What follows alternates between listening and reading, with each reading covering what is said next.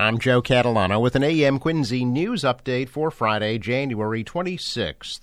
A CVS pharmacy that was robbed on Washington Street in South Braintree Square yesterday afternoon prompted a large police response, with officers canvassing nearby neighborhoods and searching buildings for the suspect.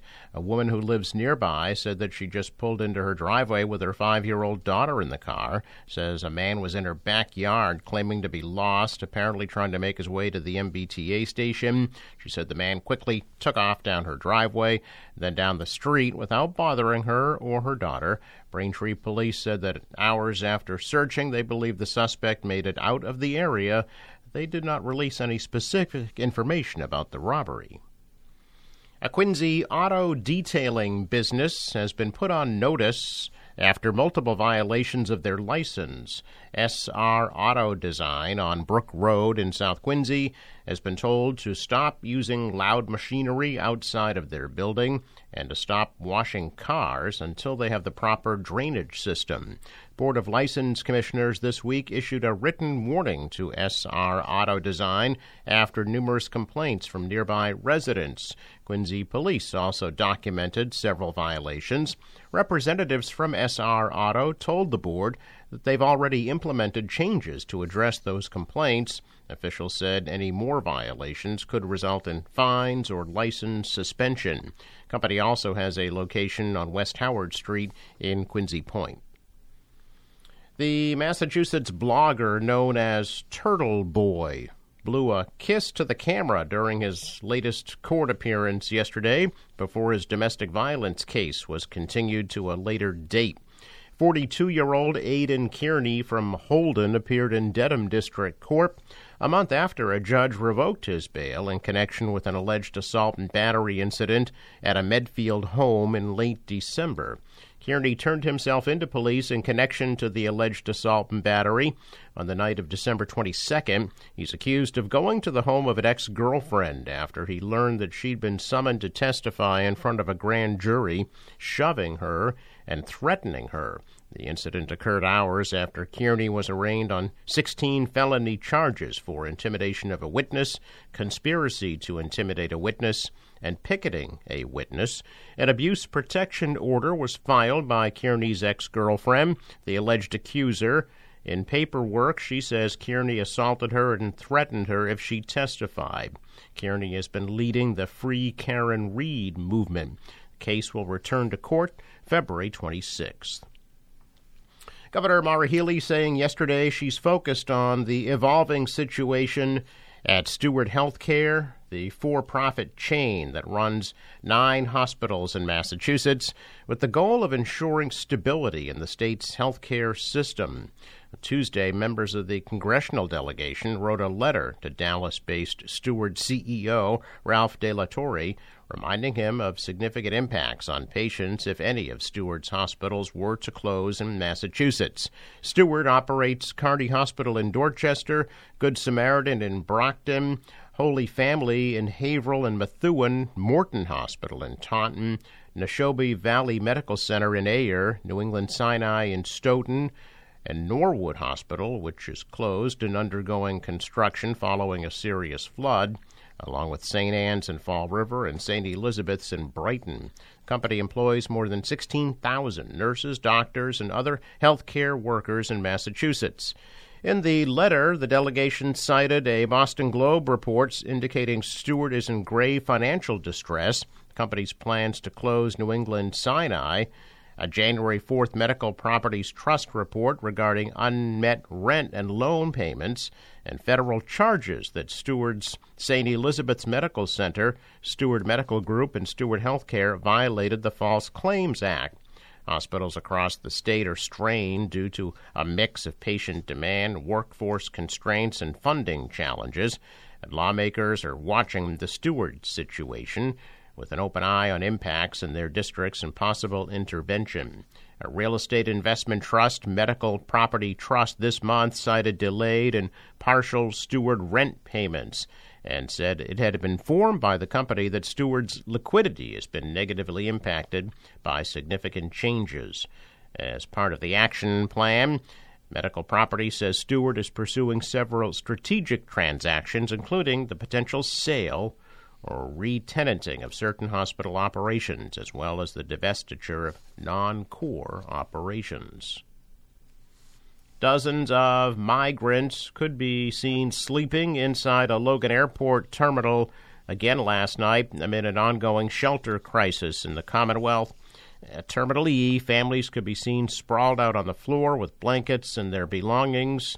Airport staff, who speak Haitian Creole and Spanish, aid those who need it to try to get to a welcome center, but the centers are rapidly filling up. Governor Healy is asking Congress for help. However, the governor says the state's making do with what they have to house people. It's not the first time the state has struggled to house migrants.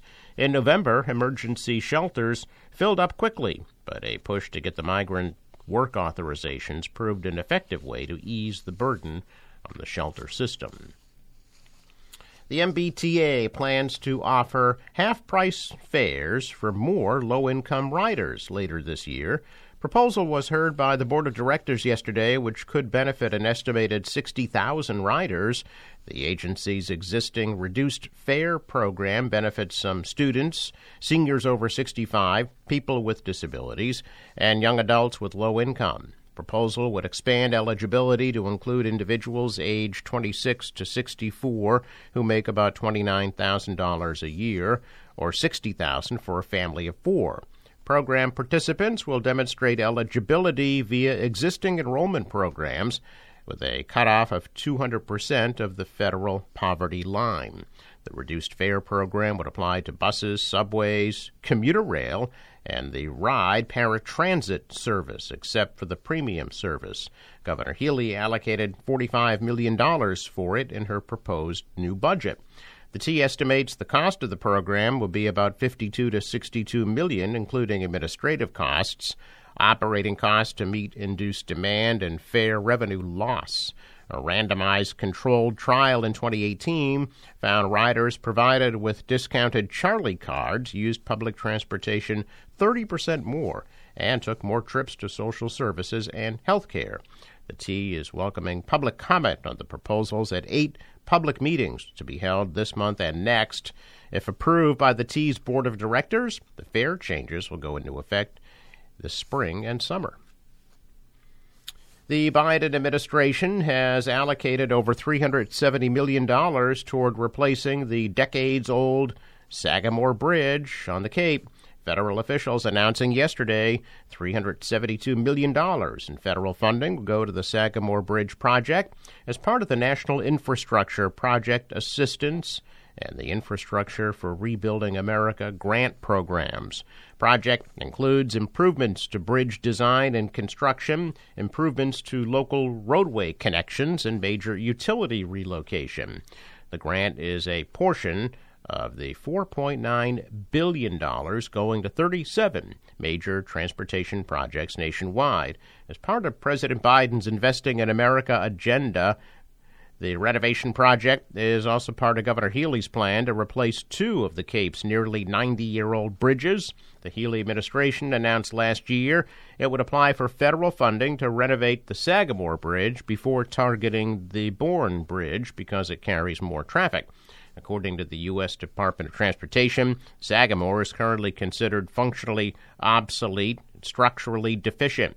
The Healy-Driscoll administration says the federal award that they had received all of the money it asked for when applying to the program in August of last year.